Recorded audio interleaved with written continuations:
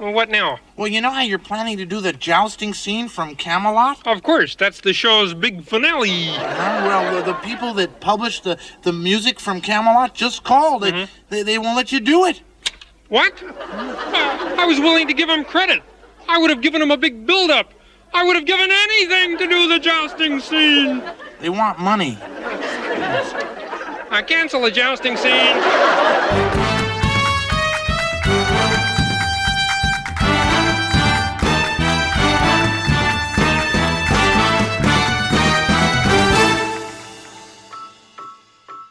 Hi-ho, and welcome once again to a feat of lunatic daring, the most sensational, inspirational, celebrational, Muppetational podcast about Jim Henson and the Muppets. My name is Chad. I'm here with my co-host, Nick Jackson. Nick, third time's the charm. Third time it is. They aren't aware of the drama. This episode has taken the longest of any of the episodes to make. So this is our third try at it. I had a tornado in my house, in my neighborhood. All my family's safe and sound. Everything's great. We had a tornado, so didn't have internet for a while. Last week we were talking and my mic just died. It's like the gods don't want us to record this episode, which is funny because this episode's got a lot of Jesus. This is a feat of lunatic daring. We're a podcast about Jim Henson and the Muppets. We're going to be a little loopy tonight because we're a little out of practice. Got to shake the rust. Also, we are recording this on Jim Henson's 85th birthday. So happy birthday to Jim Henson. We are also recording this on our first birthday, 1 year ago today. As of this recording, not when you're listening to this. Unfortunately, our anniversary happened during our hiatus. But 1 year ago today, as we're recording this, was when our first episode came out. Happy birthday, Jim. So before we get started, I'd like to ask you to check us out on social media at Lunatic Daring, Facebook, Instagram, Twitter, and then lunaticdaring.com, where you can find all of our episodes, our watch list, and our bibliography. We are currently going through season 3 of The Muppet Show, 2 episodes at a time. We just kind of got started, and we got an interesting mix tonight. A couple of interesting women. I'm interested in hearing about a little bit more about Jean Stapleton because I only know one thing about her. She's interesting. I know the one thing you're referring to, because that was I wouldn't call it her crowning achievement. I don't think I'm qualified to make that statement, but I think it is the thing that she's best known for. All right, let's get started.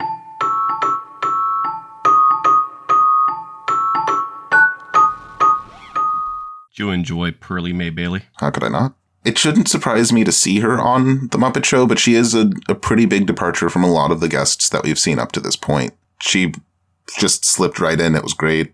Pearl Mae Bailey, born March 29th, 1918, in Newport News, Virginia, to Reverend, not a surprise there, Reverend Joseph James Bailey and his wife, Ella Mae. That's my hometown. Is it really? It is. I should have given this one to you. I didn't know. I'm sorry. I didn't either. She graduated Booker T. Washington High School in Norfolk, which was the first city in the area to offer higher education to black students. When she was 15, her brother Bill, who was a tap dancer, suggested she sing in an amateur contest at the Pearl Theater in Philadelphia. She won the contest and was offered $35 a week to perform there for 2 weeks, which feels very, very Emmett Otter to me. But the theater closed during her run, and she was never paid. Doc Bullfrog would have at least held up his end. Soon after that, though, she won a similar contest at you might have heard of it, the Apollo Theater in Harlem, that launched her career in entertainment. She began singing and dancing in Philly's black nightclubs in the 30s. During World War II, she toured the country with the USO, although it looks like she remained stateside for most of it. After the war, she settled in New York and went back to the nightclubs. In 1946, she made her Broadway debut in a show called St. Louis Woman, based on the novel God Sends Sunday by African-American writer Arna Bontemps. She won an award for that, for Best Newcomer. She toured and recorded albums during this time, made her first TV appearance on a show called Wonderful Town, whatever that is. In 1952, she released a recording of Take Two to Tango, a song written by Al Hoffman and Dick Manning. Takes two to tango, two to tango, two to really get the feeling of romance. Let's do the tango, do the tango, do the dance of love. It lasted 7 weeks on the charts and peaked at number 7. and it was her biggest hit as a recording artist. In 1967, Pearl and jazzman Cab Calloway starred in an all-black cast version of Hello, Dolly, which started off as a touring show but was so well received it ended up on Broadway, and it won her a Tony Award. They even recorded a cast album with this new black cast only 3 years after the original all-white version had been released. I have always been a woman who arranges things for the pleasure and the profit it derives. I have always been a woman who arranges things like furniture and daffodils and lights. She was a big Mets fan. I hope my friends and family in Atlanta can forgive her for that. She even sang the national anthem before Game 5 of the 1969 World Series at Shea Stadium. She had her own show, The Pearl Bailey Show, of the variety type, of course. Although it was only on the air for 5 months, she unsurprisingly got some really great guest stars, including Bing Crosby and Louis Armstrong, in what was one of his last public appearances. In 1975, she went back to Broadway to do Hello, Dolly again and Slade. Of course, she stopped by England in 78 to play Camelot with some puppets. She voiced Big Mama, the owl, in Disney's Fox and the Hound in 1981. Now, if you're so foxy and old Chief's so dumb, then why does that hound get the fox on the run? Because he's got the hunter, and the hunter's got the gun. Kablam! Elimination. Lack of education. If you pal around with that proper hound, you'll wind up hanging on the wall. Keep your nose to the wind and you'll keep your skin, 'cause you won't be home when the hunter comes to call. And First Lady Betty Ford invited her to the White House to sing for Egyptian President Anwar Sadat as part of a Middle East peace conference thing. And it solved all of our problems with that part of the world, and we haven't had any conflict about it since. Most impressively, Pearl earned a degree in theology from Georgetown in 1985 at the age of 67. Later, she was a spokesperson for Duncan Hines and did commercials for brands such as Jell-O and Westinghouse. Duncan Hines came out with a brand new cookie that's making baking history with luscious morsels of chocolate. Look at this cookie, honey. Compare the other soft cookies to the new Duncan Hines. Believe Pearl, honey. These new Duncan Hines chocolate chip cookies taste better than all the rest. Pure ecstasy. She authored several books with titles like The Raw Pearl, Pearl's Kitchen, and one called Hurry Up America and Spit. Don't know what that's about. In 1975, she was appointed Special Ambassador to the UN by President Ford. He must have been really impressed in how she ended the war in the Middle East. She sang at the 50th Presidential Inaugural Gala, celebrating the second turn of rapist/denier of deadly disease that was killing thousands of Americans at the time, Ronald Reagan. And in 1988, Reagan gave her the Presidential Medal of Freedom. I'm not sure how many times she got married. It looks like 3 or 4. She had 2 children. Her last husband, jazz drummer Louis Bellson, was white, and this caused fallout amongst her new spouse's family. But they were married for 38 years. Only upon her death did they part. Bailey was a lifelong Republican, a supporter of Nixon, and appeared in a campaign ad for Gerald Ford's 1976 failed bid for re-election. Pearl Bailey died at Thomas Jefferson University Hospital in Philadelphia on August 17, 1990. The cause of her death was a significant narrowing of the coronary artery. She is buried in Westchester, Pennsylvania, which is close to me. Not quite my hometown, but it's close to me at the moment. She was 72. She released over 30 albums, including cast recordings, wrote 6 books, and absolutely ruled Broadway when she decided to grace it with her presence. Won a Tony, a Daytime Emmy Award, a Screen Actors Guild Lifetime Achievement Award, and the Presidential Medal of Freedom. What have you done? Pearl was posthumously given a star on the Walk of Fame in 1994. It sits in front of 7080 Hollywood Boulevard, which currently houses a yoga studio and a coffee bar. And she's a very good guest star on The Muppet Show. We've talked about them crafting the episodes around the guest stars, and this was, I would call it a more seamless one because it's not necessarily a high concept episode. No. This is Pearl's episode. This is not an episode that happens to have Pearl in it.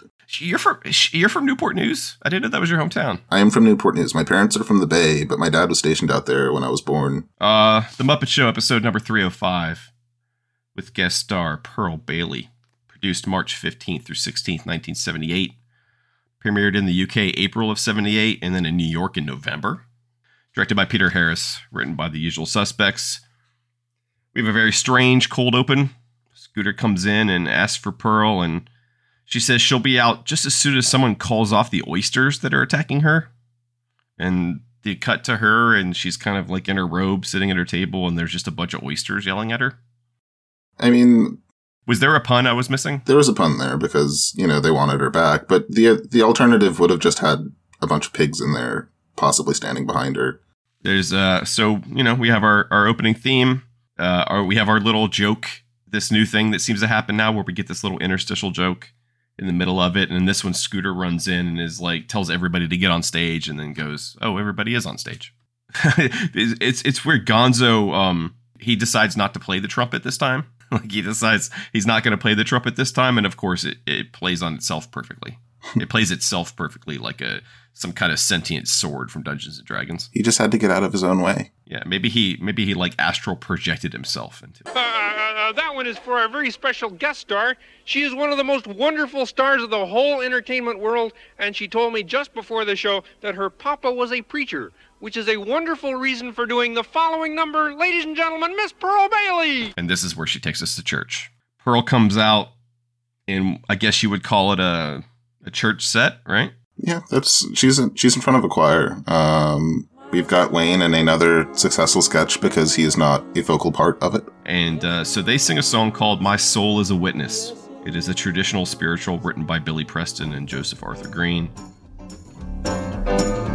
My life is a testimony. Yes, it is. Yes, it is. Oh, yes. Yes, it is. My life is a testimony. Yes, it is. Yes, it is. This was probably my first experience with what one would call a kind of a Baptist choir, a black choir. The framing. Catholics don't do this. When I found out that there was church that did this, it gave me a little bit of hope about church. Chad, I'm going to let you in on a secret as someone who's visited some of those churches. The music is amazing. The one thing that I probably would regret about not being raised more religiously is that I would have an amazing singing voice. That being said, it's long. It's real long. You're not necessarily going to know the words to it. And about an hour before the service finishes, because service is like 4 or 5 hours, they start cooking in back. So you get to smell the food, which is amazing. It was just like really, really good staples. You had really good greens, and you get to salivate over that because they know that you're just going to be losing attention at that point in the sermon. But the music is lovely. Yes, it is. Yes, it is. Oh, yes. Yes, it is. Yes, it is. Yes, it is. Oh, yes. In the choir are Zoot, which I found very funny. But again, you just roll Zoot. You just push Zoot to wherever you need him to be, and he'll sing, Janice, Nigel, like you said, Wayne, and a bunch of whatnots for the choir. It got me dancing, man. I'm not a religious person, but it got me dancing. I thought it was really, really, I mean, obviously, like, she's in her wheelhouse here. She is the daughter of a preacher. It's definitely in her wheelhouse. But I felt it. I thought it was a good number. There's something very joyous in it. Yeah. You don't have to be religious to enjoy that. Yeah, and it's pretty infectious all on its own. Yeah, I was singing, I was clapping, like, it ain't for me, but I still, you're right, there is a joy to it that is just contagious, and she just does it with such a beautiful smile on her face the whole time. I thought she killed it. Very weird runner in this episode. We cut to Statler and Waldorf, and Waldorf asked Statler what he thought of the opening number. I don't know. I'll ask the avocado. Well, what'd you think? What the hell was this, man? This is so weird. I've got an avocado story, but we probably would have to cut it. So let's... Like, this was like... Now, I know Richard Hunt and Jerry Nelson were known to pass around a jazz cigarette now and then. But this avocado... So an avocado with sunglasses pops up. Ooh, loved it, loved it, loved it. That's amazing. No, it's not. He's been a Pearl Bailey fan for years. Statler and Waldorf are going to consult this oracle again. There's something very weird about that in another level, because don't avocados turn very quickly? They do. Why are the two oldest people on screen talking to something with a very short lifespan? Does it lend it gravitas to age faster? Is that... Maybe they feel better watching it die? The avocado of Delphi really confused me. But yeah, no, they're going to turn to this avocado a couple times. But yeah, just a random avocado. I didn't put that in the new characters. Forgive me. I don't think it sticks around for very long. So backstage, so here's what's going on. Kermit is planning. He's got Pearl Bailey. She's a Broadway star, so he's got a big number he wants to do for his finale, and he wants to do the jousting scene from Camelot. Camelot is a 1960 Broadway musical by Lerner and Loewe, based on The Once and Future King by T.H. White. Of course, the story of Arthur and Guinevere and Lancelot and the Knights of the Round Table. Zora Mostel sang a song from it in his episode. Actually, an unfinished script was produced for Muppets in Camelot, but it never went into development, which is a shame. That would have been awesome. Who would have been Lancelot? I don't know. Animal? Would it be Animal or would it be Fozzie? I don't think Fozzie could be Lancelot. Who could be the romantic lead? Well, Kermit's clearly going to be Arthur, but what I'm thinking about is Lancelot was supposed to be the one with the best martial prowess. Like, he was supposed to be the biggest badass at the round table, effectively, if I remember correctly. Also, sorry if you're picking up a dog in the background. It's my neighbors. Yeah, but he's also the lover boy. So it's Animal. It's just Animal. It could be Animal. But they're going to do this, but Janice and Floyd think this is very square. Kermit, like, I really don't believe this weird trip you're putting us on. What's that, Janice? Oh, the band and I just flashed on the closing number. The band just flashed? I mean, you know, Kermit, sometimes I just don't know what space you're coming from. Well, it's just sort of a regular backstage space. Really, Kermit, you don't expect us to do the jousting number from Camelot? And the but then we find out the main reason why is that Floyd, you hear a clanking sound, and Floyd comes tramping into the scene, and he is dressed up in a suit of armor. And he is not pleasant about it. He's not happy about it. Because it's a good line, too, where he says, Oh, my little green friend, you have much indeed to learn about today's slang. Well, how do you mean, Floyd? Well, when I said I wanted to get into something heavy for the final number, Sir Knight of the Iron wasn't it. This is going to be our backstage story is, which I like. Our backstage story is like no one, there's a battle backstage about whether or not to do the finale. Tinker, tinker, fiddle. Ooh. Dr. Bunsen Honeydew here at Muppet Labs, where the future is being made today. We get a very classic Muppet Labs, actually. That's so good. First of all, I'm very disconcerted by the fact that Bunsen calls Peter naughty. We know that there's I don't know how much of it's Stockholm Syndrome, but there's a certain dynamic at play. Oh, that's very naughty, Beaker. Now you eat these clips this minute. Bunsen has probably one of his most useless inventions of all time, which is the edible paperclip. He's trying to be green, or there's a lot less waste. That's fair. Maybe he is the Al Gore of the Muppet Show. Oh, God. But Al Gore's not a psychopath. Man, Bear Pig. Man, Bear Pig. No, the real Al Gore, not the South Park Al Gore. The real Al Gore, the one that's actually trying to save the planet. He's created edible paper clips, and Beaker ain't having it. He's like, I'm not going to try that. And he's like, come on, Beaker. You know why you're here. You know? Beaker takes a bite of them, and they're good. And then he takes another bite, and they're good. And then he starts scarfing down these paper clips. Which is concerning in itself. It is. I'm assuming they melt in your mouth, not in your hand. Well, that's my guess. I don't know if they had a full handle on lead poisoning at this point. And then, or maybe they did, because Bunsen says, well, it's okay that he's eating so many, because they're completely delicious and nutritious and harmless. And then Beaker's nose falls off. It's a good one. Because it's like, because it has nothing to do with paper clips. It has nothing to do with eating. It's just a random side effect. Mm-hmm. So there's no way you see it coming. Beaker definitely didn't. I'm still a little put off by him calling Beaker naughty. That's very naughty, Beaker. I'm sure that's not the worst thing he calls Beaker. The rest is just off camera. So there's a really funny moment backstage. Floyd is still bitching. I mean, why cast me? This night business is an actor's gig. Yeah. And I am a musician, remember? Yeah, well, Floyd, I wanted you to play the night because you fit the part. You see, you're the only one of us with real gallantry. The only one of us with real honor. The only one of us who'd fit in that iron suit. He's always helpful. And so they're going to have a big fight with the Black Knight. And Floyd's like, well, who is going to play the Black Knight in the jousting scene? And Kermit's like, that will be a mystery. And then...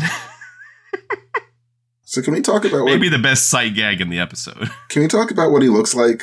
Because there are levels to this. What does the Black Knight look like? I mean, he looks a lot like... We'll never know who he... The world will never know who he is. Of course not, because that schnoz is completely indistinguishable from anything else. This is a joke they're going to use again. I believe it. On the Star Wars episode, they're going to use this joke. I can see that. But he looks a little bit like the Tin Man, which... Yeah. The thing is, I've never seen The Wizard of Oz. I've seen The Wiz a bunch, but I've never seen The Wizard of Oz. But seeing Gonzo like this, it felt like a cross between The Wizard of Oz and maybe... What was... Oh, right. So there was Malcolm McDowell, the guy from Clockwork Orange. Caligula. That's the movie I was thinking of. He did a Caligula movie in the 60s, and somehow this was a cross between that and Wizard of Oz. And I'm sorry, I wasn't expecting the word Caligula to come out of your mouth. Does anyone ever really expect Caligula? Are you talking about Tinto Brass's X-rated film? Caligula? Probably. Produced by Bob Guccione. Sure. That Caligula? All right. I saw a lot of movies at a young age that I probably shouldn't have. Wait, how old were you when you saw Caligula? 8 or 9, but like... There's like a letter from Malcolm McDowell where he wrote to somebody and he said, well, I just finished filming my first porn. The thing is, like, at that age, I also saw things like Rocky Horror and The Forbidden Zone. The age at which I saw things was not necessarily... Those ain't Caligula. Right. Those ain't Caligula. Fair. Caligula's a different level. I mean, I didn't have the attention span for a lot of it anyway, but like... It is very boring. Caligula, the movie is actually very boring. Yeah. It's not a good film. As a student of Roman history, I can tell you it's not a good film. But anyway, Gonzo will star as Caligula in the next Muppet adaptation. Oh, he would totally be Caligula. Oh, God, I can see it. There's a great line, though, where Gonzo, he shows up in his tin outfit and he... The world will forever wonder who I am. Turns his nose sideways. He's like, Kermit just looks to the camera and goes... Though some may harbor suspicions. 2 chickens play the bells of St. Mary's on the chimes. That's what it says on Muppet Wiki. There's no other way to put it. The song's from 1917. It was made popular by the indie Bing Crosby, Ingrid Bergman 1945 film of the same name. That's like one of those movies you find on Turner Classic Movies at 9 o'clock at night, and they're like, oh, they're doing an Ingrid Bergman night. There is a non-zero chance that I've seen this movie, and I just have no recollection of it. And 2 chickens play chimes. Got anything? Pretty much it. Here is a Muppet News Flash. An explosion has just taken place at the Smithfield Hat Factory. I'm going to say the Muppet Newsman got off fairly easy this week. They can't kill him every week. Because he reports on an explosion at a hat factory, and I just wrote, there are worse things to get pummeled by than a bunch of hats. True. I mean, we know as soon as he says explosion at a hat factory, you know what's happening next. I'm just saying, there are worse things than a bunch of hats. I feel like at this point he knows what's happening next too, but Kermit standing off stage with a gun just like say the line. Although one of them might have been like a pith helmet. That would hurt. Oh. Like a military helmet would hurt. So we get backstage, and Pearl's just hanging out with Floyd, and she compliments on him on his purple threads, and he mentions that his main squeeze got it for him. So I think this is the first episodes where we're really establishing the Janice-Floyd relationship. Mm. But his main squeeze got him, meaning Janice, got him this purple outfit, and I want to ask you a question. Yeah? The rest of the musicians, do they know you in here? No, huh? Well, crazy. Listen, what if you and me, or you and I, either one. What if we did a little number together? And then if we went over, who knows, we could take over the whole thing. Pearly Mae, nothing would please me more. I thought it would. Pearl and Floyd lay down a really great version of In the Good Old Summertime. In the good old summertime. All right. In the good old summertime. No. Strolling down that shady lane with my baby man. All right. Listen. Which is an old Tin Pan Alley song from 1902. It's the title of a Judy Garland flick, actually, which was a remake of the Jimmy Stewart film The Shop Around the Corner, which is a great Ernst Lubitsch comedy, and they remade it as In the Good Old Summertime. And it was also then remade later as You've Got Mail, if anyone remembers that film. This number was smoking. It was really good. Strolling down that shady lane, yeah, with my baby, yeah. Darling, you are growing old. Oh, now hold that, baby. Just kidding. Only kidding. I will be the say what say in the good old song. Come on, let's go together in the good old. It reminded me of kind of when Cleo Lane was on. They were like speaking musician to each other a little bit, you know. Well, yeah, it does. Like we talked about guests requesting interaction with certain Muppets.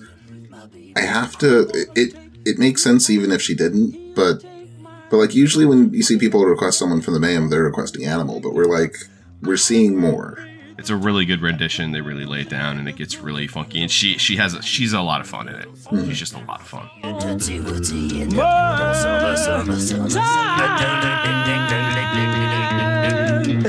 What happens next is the UK spot, but the UK spot is just Fozzie and Rolf singing Hi Diddly Dee, An Actor's Life for Me, which they did in this season premiere. We don't need to talk about much of that one. Why did they do that again? I don't know. Just for the hell of it, I guess. It's a UK spot. This Nick's Pigs in Space. Were you okay with this one, or did this give you a little bit of a heart attack? There's one moment that's real creepy. I didn't get too much, for once. We come in on the swine trek, and Link is trying to figure out the coordinates of the swine trek and where they are. If the timeless endlessness of eternal space is about, that big, and then our spaceship is down here, possibly.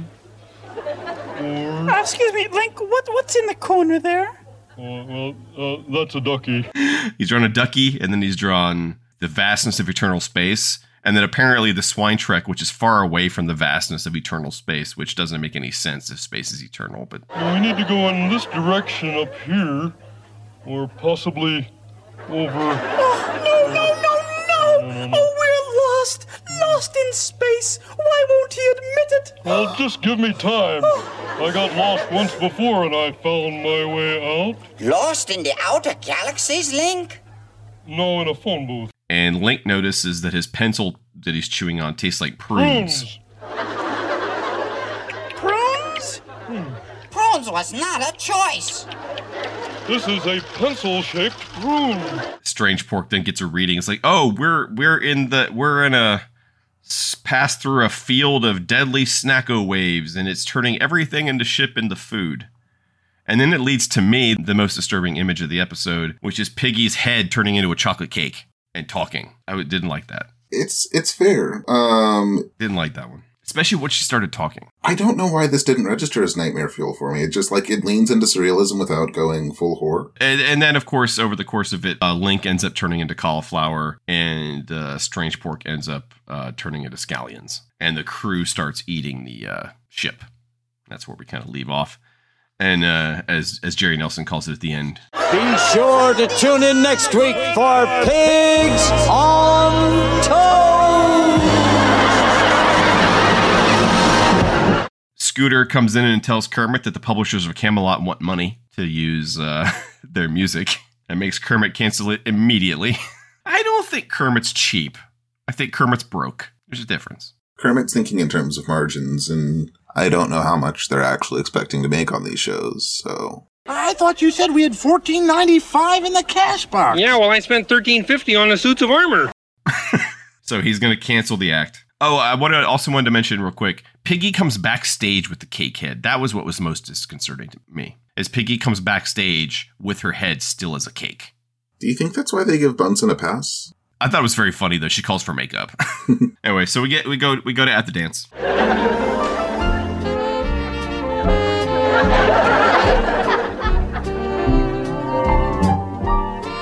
You a real professor? Of course, I hold the chair of philosophy. Oh, where's that? Right here.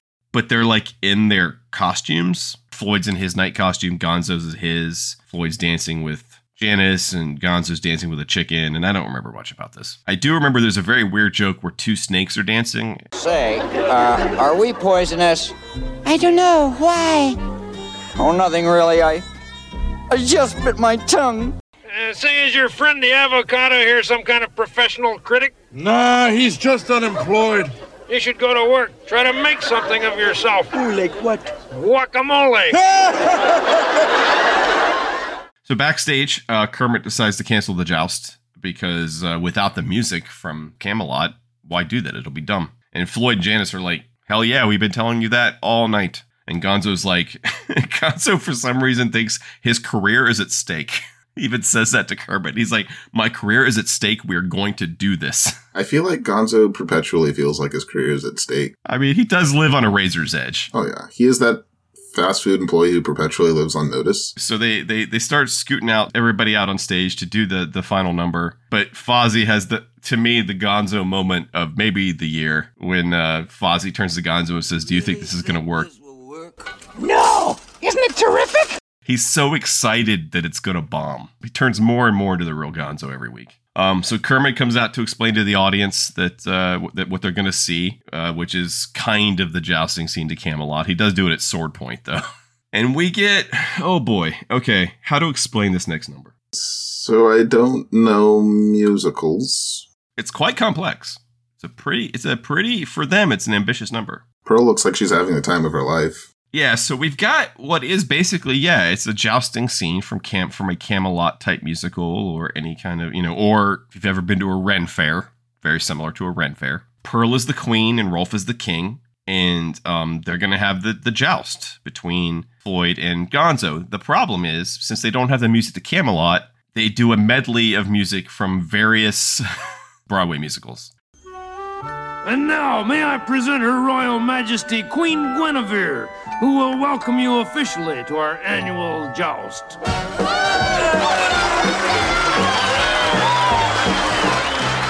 Hello, fellas. Well, hello, fellas. It's so nice to be back home where I belong. And they end up doing this medley that uses lyrics from My Fair Lady, Hello Dolly, Guys and Dolls, Annie Get Your Gun, and they kind of like they find a little bit of ways to make it fit the scene. And then there's a scene, then Piggy sings something from West Side Story that has nothing to do with nothing. And then they have the joust, and I actually thought, so first of all, I thought the medley was fun though. Mm-hmm. She sings Hello Dolly, and Scooter and Fozzie sing from Guys and Dolls, and then Gonzo and Floyd do a little Anything You Can Do, I Can Do Better, which we've seen on the show before. You know, Ralph, this don't make any sense at all. Well, I know, Pearl, but we're stuck with it. Let the joust begin! So the scene makes no sense, but then we get the joust, and the joust is fairly ambitious. Could you see this in season 1? Maybe toward the end. I don't think they could have staged it. I don't think they had the facility. I don't think they had the capability of staging this back then. Yes, it's a little hokey, and yes, the jousting concentrates on close-ups of the puppets as they're jousting, so you don't see the horses too much.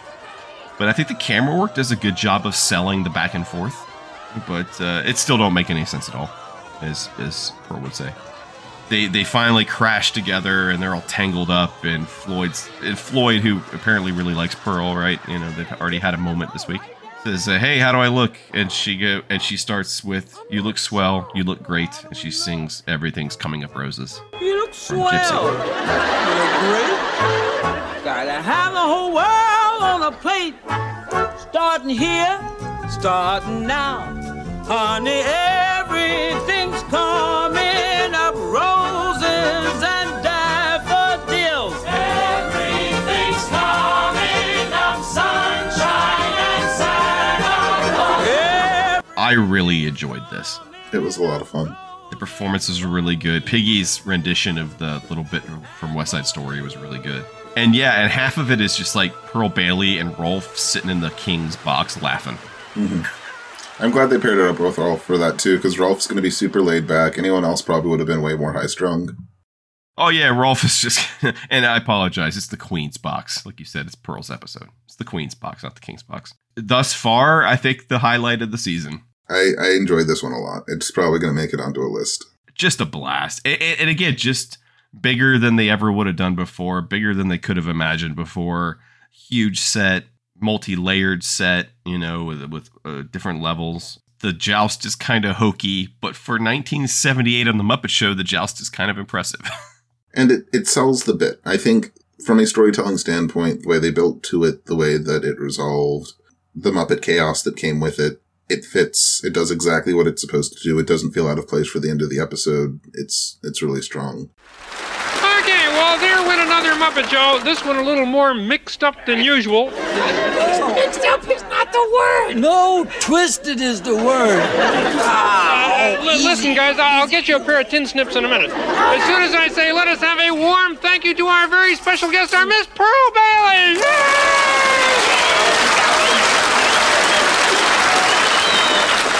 You know something, Kermit?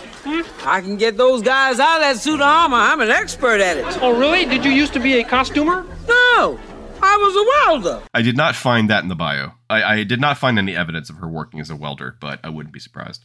Could have seen her doing that for a short period of time. Good episode. Good episode.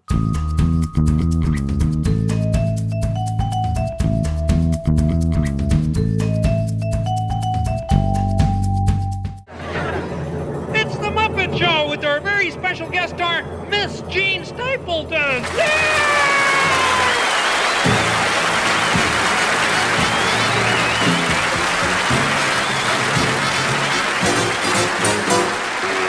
All right, Nick.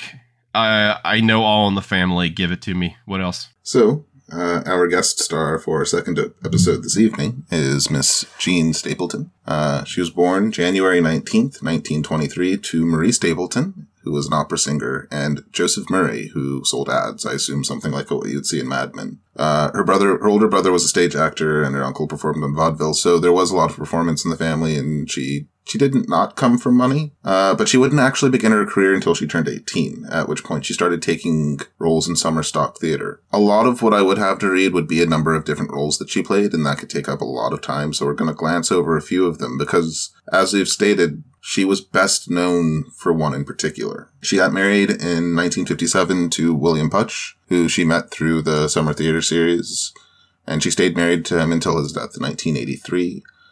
She was featured on Broadway in several hit musicals, including Damn Yankees and Bells Are Ringing, and she would later appear in films for those two as well. An interesting bit, and something that would have brought her closer to my personal consciousness, she was offered the role as Miss TV in Willy Wonka and the Chocolate Factory in 1971, but she turned it down because it clashed with the filming of her All in the Family pilot. Worked out okay for her. Yeah, it worked out pretty well for her. I think she might have had conflicted feelings about it toward the end, but from 1971 to 1979, she played Edith Bunker in All in the Family. Boy, the way Glenn Miller played. Songs that made the hit parade. Guys like us, we had it made.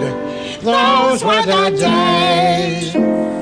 She was on that. There was a sequel series called Archie Bunker's Place, but she only did 5 episodes of that and then had them write her out via a stroke off screen, just because she was kind of tired of playing the character, which, to be fair, that's a decade. To me, this wasn't Jean Stapleton on The Muppet Show. This was Edith Bunker on The Muppet Show.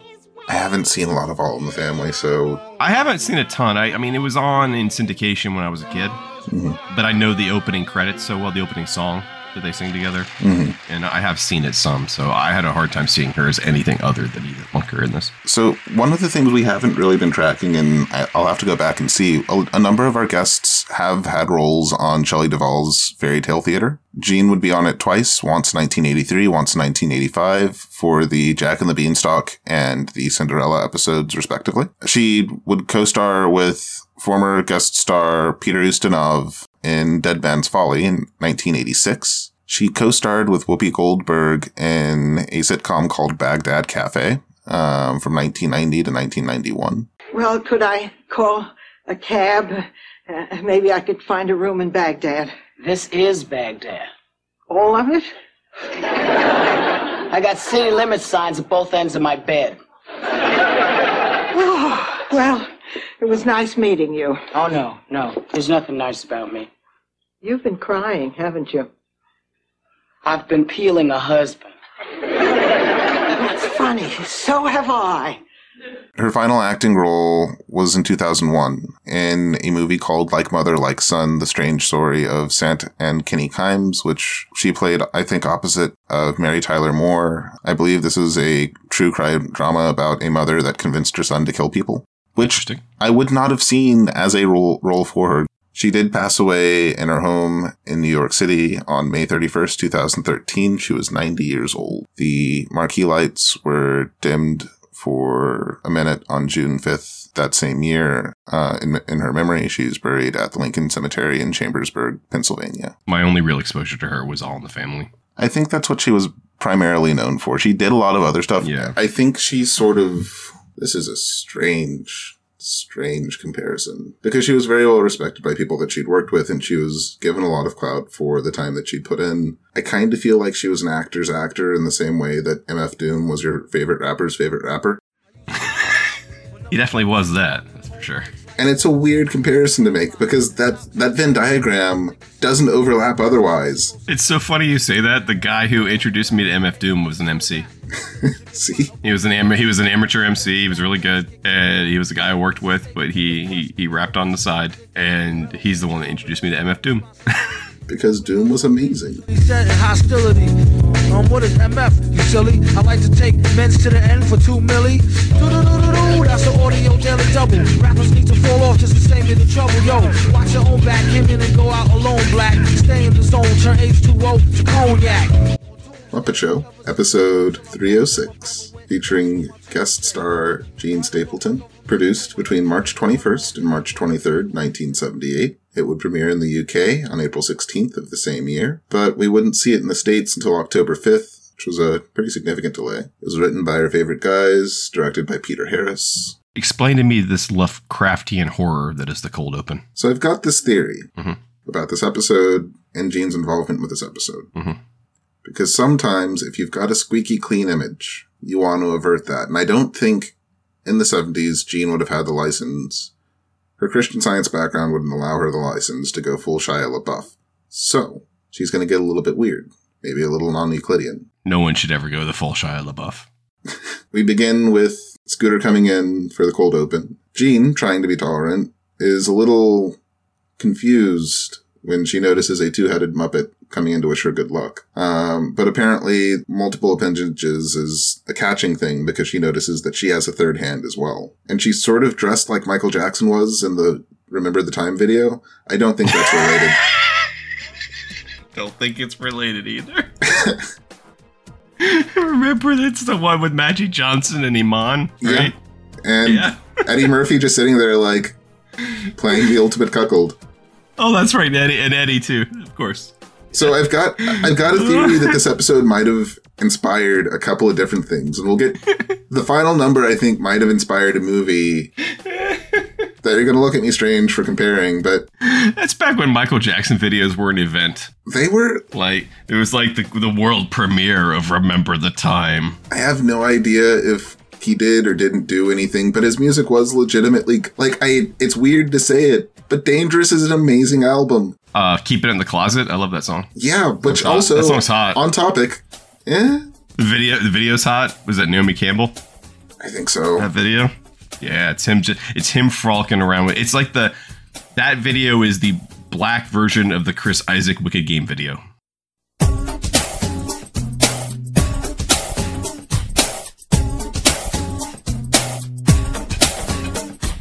So the Muppet Show theme. You get to the Muppet Show theme.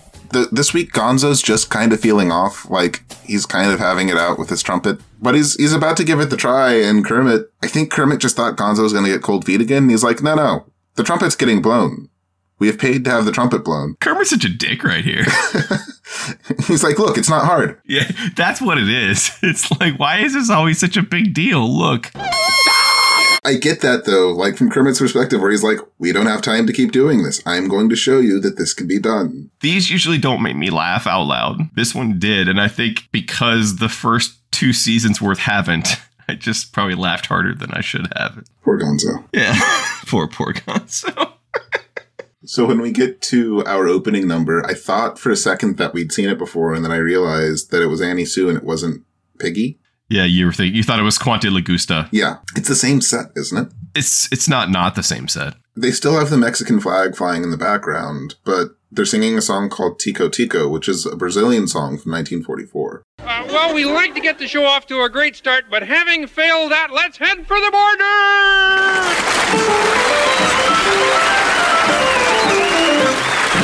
Tico, tico, tickle-tickle, talk this tickle-tickle. He's a cuckoo in my clock. And when he says cuckoo, he means it's time to woo. It's tickle time for all the lovers in the block. And on one hand, it seems like they're trying to give Annie Sue a chance to sort of get that leg up and start doing things. And I think she's designed for the audience to want her to make it through because she seems genuinely nice. Unless she turns out to be a serial killer. That's not out of the cards, but like... There's going to be something later in this episode that's going to call into question her integrity. Oh, yeah. Outside of any conjecture, I thought it was a pretty solid number. It was a nice little one. He knows of every lover's lane and how to go there. Foreign affairs is a heart, the people's terribly smart. He talks me gently, sentimentally at the start. All we give is little tickle-tickle story, because the time is right and chicken and a walsy. I love that cuckoo in the clock. She loves the cuckoo in the clock. Yeah, there's a little mix with the Mexican flag and the Brazilian song, and we call it fusion now. A Brazilian Mexican fusion restaurant. That sounds tasty. That's a lot of beef. It's tasty. So from there we go backstage where we can see Kermit being nice to Gonzo again. Actually, I should take that back. Kermit's not the one giving Gonzo a hard time, but Gonzo's looking for his Mexican jumping beans, which respond to their... He'd been training. Let's play the game. Let's play the game. Is this racist? The Mexican jumping beans and then the fact that Animal eats them, and was it when anybody says a reba, Animal jumps. Gets a little Speedy Gonzales. It is. Yeah. I was just wondering. I'm not mad at it. I'm just, I don't know if I can say that it's not racist. Yeah. I don't get the Mexican jumping beans thing. It's been a joke my whole life, and I've never understood it. I thought they were an actual thing, like sort of like a pet rock or something, just an older children's toy or something. Jean goes back on stage, and she and Fozzie are getting ready to sing a song called Play a Simple Melody. Now, I watched the episode before I read her bio. I guess, like, the All in the Family thing was the only thing that I'd really heard about her. So I wasn't expecting the Broadway background, but understanding now that that's where she got her start, this makes absolute sense. But the orchestra is, they're taking creative directions, I guess. What seems to be the problem, Gene? Well, that music, it doesn't seem to be the right music. May I see it, please? Yeah, well, it seems normal to me. Yeah, just your ordinary, very elaborate, pretentious orchestration. Well, what's it called? Elaborate pretensions for orchestra. Couldn't we just do that nice, simple piece? Or how about a nice, simple Latin American riff? Bum, bum, bum, bum, bum, bum. She's also still, though, kind of playing Edith. There's something about her comedic persona that she maintains throughout the whole episode. Mm-hmm. I feel like she's on the whole episode, like in character. I could say I'm not as familiar with her character, but there was a consistency to her. There's the way she's, and it's fine, but she's acting. Mm-hmm. She's playing Edith Bunker in this to me. This one starts awkward and gets a lot better when Fozzie comes out. Yeah, which is, like, I feel like we haven't seen a lot of Fozzie. It turns out you add Frank Oz to something and it gets better. It's true. Won't you play a simple melody like my mother sang to me? This number was okay. Yeah, she's a little goofy. I think she's supposed to be. Like, this is one of those cases where there's a degree of detachment that comes in because I'm aware of the time difference. And I don't think I would go so far as to say that this was a bad or that it missed its mark. I think it hit its mark. It's just, there's a very nuanced audience that's going to appreciate it that I might not belong to. It just wasn't for me. Musical demon, set your honey a dreamin', won't you play me some rag? Just change that classical nag to some sweet, beautiful drag. Gladys is sort of perpetual nightmare fuel. Gladys is not pleasant. She looks like so many animatronic movie monsters from like the 80s and early 90s. I keep expecting her to take a bite out of someone. She does look like you shouldn't feed her after midnight. Or like she and a bunch of other Gladyses will roll together in a ball and then just go down the street eating people. At least we don't go to the canteen. Do we see that set again? I'm assuming we see it again, but we don't see it this time. They've brought her out of the kitchen. Well, she makes deliveries because business is hurting. But she brings Kermit a sandwich, which maybe that's why business is hurting. Maybe she needs to keep track of who actually orders things. Yes. Yeah. Sandwich? Here's your sandwich, frog. Gladys, I didn't order a sandwich. What? Look, somebody ordered a sandwich from the canteen. Now, who was it? Why don't you just leave the sandwich? It ain't been paid for yet. Well, you can charge it to the show. What are you, nuts? Well, take it back. Sell it to somebody else. Who's gonna buy a walnut lima bean sandwich? Like, do you just eat that for the texture? What is the appeal of walnut and lima bean? Well, you're missing out, though. It was supposed to have jelly on it. That helps. It doesn't help. It kind of does. It kind of does because you've got two dryish solid things, and at least the jelly brings it together. Maybe. I just feel like it's going to be mush in the mouth. Yeah, but walnut and lima beans? Like, how are you even going to hold that in a sandwich? We're overthinking this. Yes, because there's only one person in the entire theater who would actually eat that. And that person is very offended to the idea of dining on chickens as opposed to dining with chickens. Gonzo comes in and he lets Gladys know that she did, in fact, forget the jelly. And Kermit knew immediately that it was Gonzo's anyway, because he's like, oh, there's so many people that'll eat this. Gladys ain't working. She's trying her hardest, but no, she's not working.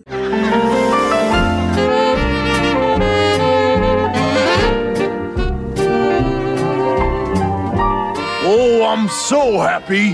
Why is that? Because we're out together dancing cheek to cheek to cheek.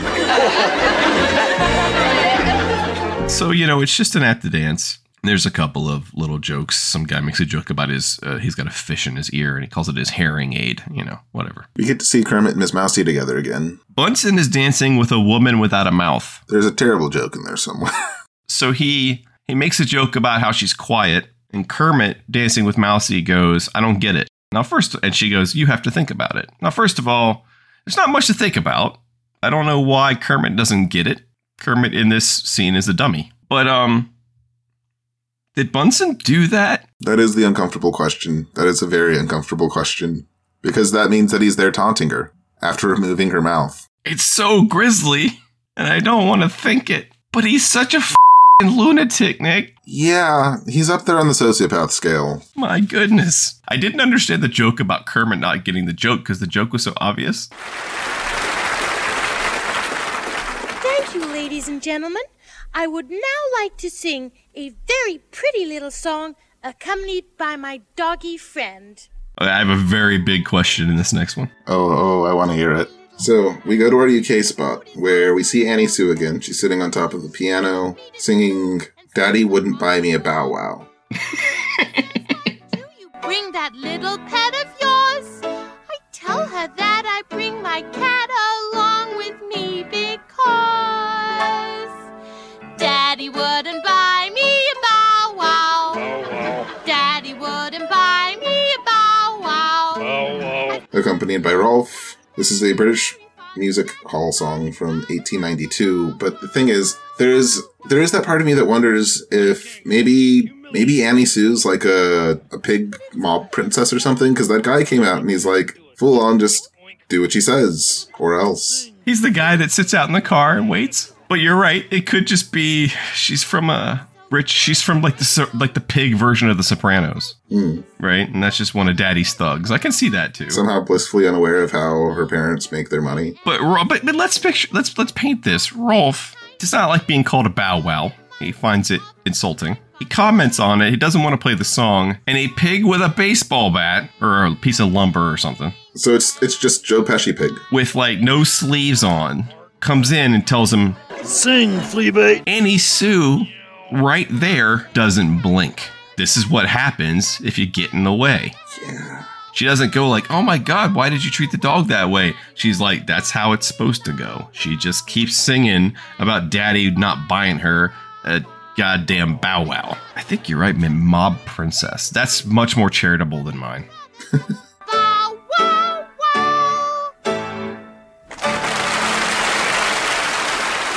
So from here we go to our talk spot. Our final talk spot. Ever. So Jean's there and she's talking to Sam the Eagle. And Sam makes a comment about, I hope you are surviving your ordeal on this unsavory program. Oh. I mean, you obviously are a woman whose taste is impeccable. Oh, thank you. But really, I'm enjoying it very much. Having a lot of fun. I guess that means my taste is impeccable. And the thing is, I don't think Sam speaks any language but English. I think Sam looks down on people that don't speak English well, but can also speak other languages very fluently. He's very impressed when people speak other languages. He doesn't. Good God, no. As long as they speak English well. But it seems cultured, and Sam likes things that seem cultured. He likes the idea of culture.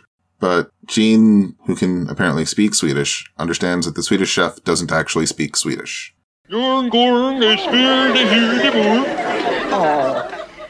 said he got here as soon as he could. Well, you tell him that from now... How do you know what he said? Oh, I took a correspondence course once in mock Swedish.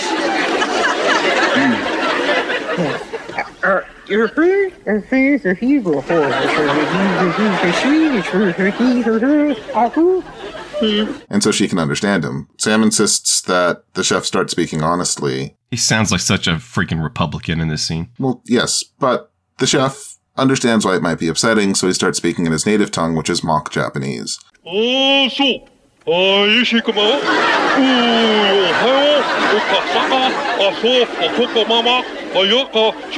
Which could be offensive, but also, being a kid that was one of those weird anime geeks in the early aughts, I just see this being a kid that picks up like a couple of Japanese phrases from random anime intros and outros and knows 2 or 3 things and how to properly pronounce the character names from Street Fighter and feels cultured. But the idea that Swedish Chef is a weeb is way more entertaining. Do you think the Swedish Chef has a body pillow? I'm not Japanese, nor am I Swedish. In my opinion, and this could probably get me killed, in my opinion, if the mock Swedish isn't offensive, then the mock Japanese isn't offensive. I think we're taking a lot of refuge in absurdity. Yes, exactly. I think it's funny. It's not making fun of Asian people any more than it's making fun of Swedish people. There was no content warning on this episode. Yeah. And again, there's no sense of malice or there's no sense of punching down. It's just absurdity. But I'm not Japanese. I don't know. I'm not a pig either, but... So the idea that Annie Sue is actually a mob princess and just used to using soft power to get her way. I like this narrative we're building. Because she's playing Piggy like a fife. It's amazing. We go backstage again, and Miss Piggy is upset because she's not in the upcoming melodrama sketch, and she is a star. See, you wouldn't want to be in the melodrama. It's just a small part.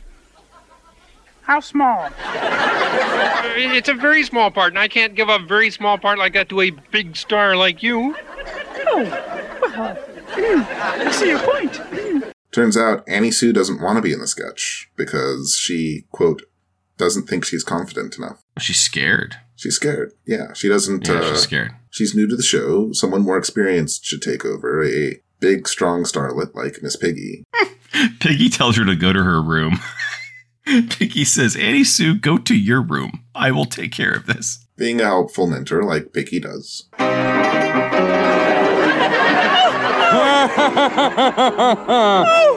Now for the last time, will you marry me? For the last time, never, you scoundrel! Oh, where is my hero?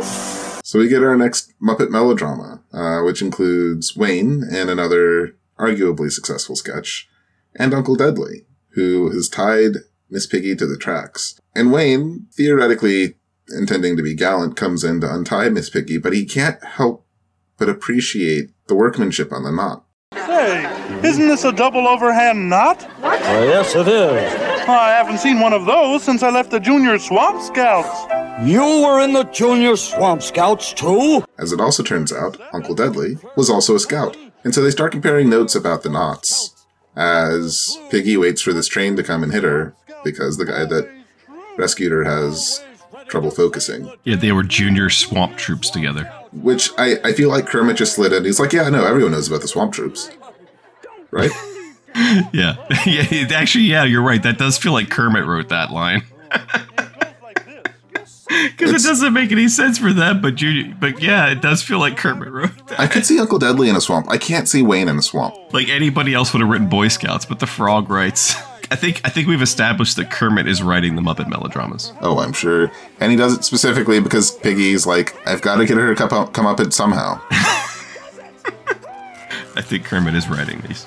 And Piggy might be onto that too, because she manages to remove the tracks along with herself to get out of the way of the train and go backstage still tied to the tracks with impressive upper body strength. She's strong, man. She's strong. Yeah. Well, spite will motivate you. Well, I just love the fact that she's tied to the railroad tracks. That's why Annie Sue didn't want to do it. And the train's coming and they get distracted. And Piggy puts up with it for as long as she can. And then she's like, fine. And she just gets up. So she was never actually in danger. I feel like a lot of times Piggy will say she's in danger. She's not actually in danger. She's liable to be one of the bigger threats in any room that she's in. She does whack Kermit with what's left of the railroad track, though.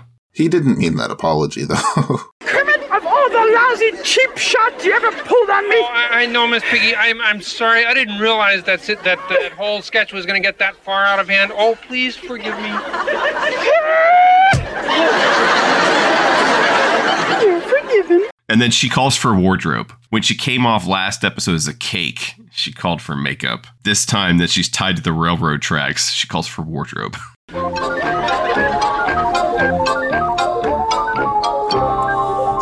Dr. Bunsen Honeydew here at Muppet Labs, where the future is being made today. So this next one's on Beaker, man. Yeah. This one's on him. I think Beaker is just getting to that so was the point. paperclips, really, if you think about it. So there could have been something in the paperclips that would compel him to keep eating. MSG. Yeah, just something where it's just like, you can't just eat one chip. Bunsen Honeydew. Scientist. My guess is he's probably like a donor to like the local Philharmonic. And also psychopath. Yeah. Gives you a plate of pills and says, here, take one. It's questionable. It's questionable judgment to just take one of them. But to scarf them down like they're Tic Tacs. I feel like at some point between last season and this season, Beaker just broke. Like, he's just like, it's going to happen anyway. I might as well enjoy the ride. But Beaker, he eats too many pills and he shrinks to be teeny tiny. We're approaching our closing number. And again, we've stated multiple times, we'll probably state it again. When guest stars come on, they ask if there's a particular Muppet that they would like to work with. If you were going to tell me that Gene was going to request Crazy Harry, it would not have been my first guess. And that brings in a weird headcanon. So we've talked about the potential for Gene to have influenced the Remember the Time video. Chad, you're a student of film and film history. There was a movie in 2004 called Crash. That is not the Crash film that I'm talking about. I'm going to talk specifically about the 1996 film Crash because this final number. I saw that opening night. How was that? I enjoyed it. There was a cop at the door. That's amazing. Because it was one of the first NC-17 films. Yeah. Crash was I guess you'd call it neurotic thriller. Yeah, it's a David Cronenberg film. He's a Canadian filmmaker. Right. Based on a novel by J.G. Ballard, who also wrote like Empire of the Sun. Mm-hmm. And it's about people who get erotic satisfaction from automobile accidents. So there are no cars in this final number. Crazy Harry is running around setting off explosions, and it just makes her happier with every explosion. It makes her very happy. The song that she sings is called I'm Just Wild About Harry. It's from the 1921 Broadway musical Shuffle Along, which was the first financially successful Broadway play to have African-American writers and an all-African-American cast. It might have been more famous because it was also President Truman's campaign song in his 1948 bid for re-election. I'm just wild about Harry. He's wild about me. Of his kisses fill me with ecstasy. Once you start Crazy Harry, you don't really stop him. Yeah, so Jean wants to do a duet with her favorite Muppet. And here we get again a little bit of Kermit's hubris, right? Mm-hmm. Where he's like assuming she's talking about him because he's everybody's favorite Muppet. And she's like, no, I got it's Crazy Harry. And Kermit calls that suicidal.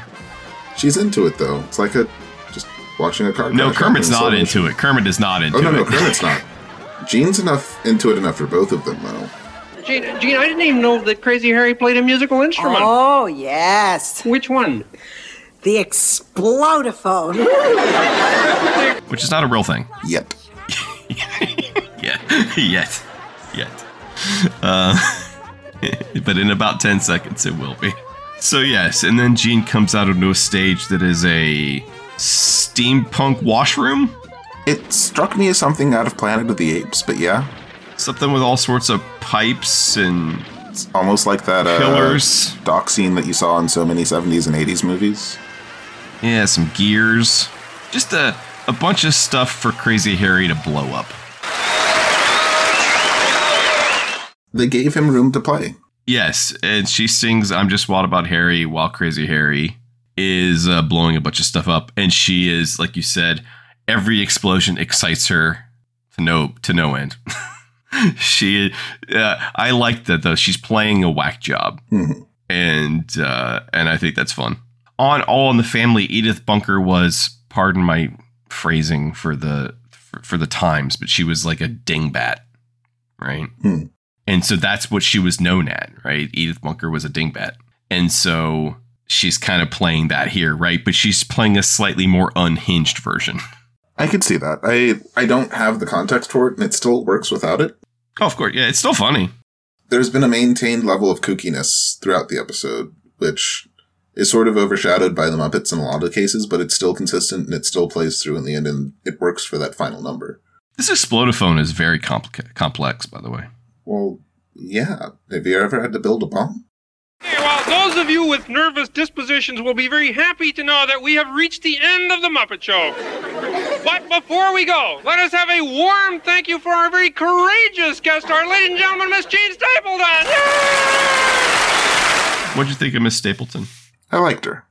Pearl, of the two guests tonight, Pearl is going to be the stronger impression, but I liked Jean. I thought she was kind of... I liked Jean in the sense that she was kind of goofy and seemed, like she was having fun. Pearl, definitely more of a powerhouse, and her numbers were far more memorable. So that part of that's the material, obviously, that they're given, and that's not really their choice. But the Camelot scene is so good, and the scene with her and Floyd singing is really great. Jean's numbers don't stand out to me as much as all. Yeah, and it's a rough point of comparison because Pearl is such a strong personality. But no, Jean was a very funny woman, and I think you get glimpses of that here. I would agree. Next time, school's out for summer. School's out forever. Next episode, we will be talking about. Oh, okay. Anybody listening knows that every once in a while Nick likes to talk about nightmare fuel. Oh, God, what are we about to do? Next week, we have episode 307 with Alice Cooper. Okay. Now, it should not scare us as adults, but as a child, this was literally nightmare fuel for me. I watched this episode and had nightmares. I also have a more personal story to tell about Alice Cooper. That'll be another one of Chad's Hollywood Tales. Looking forward to it. I actually owe a debt of gratitude to Alice Cooper. And then we got episode 308 with country legend Loretta Lynn. Alice Cooper and Loretta Lynn, two musicians. That's about where their similarities end. That's about where their similarities end. But that'll be next time. So my name is Chad. My name is Nick. And thank you for listening.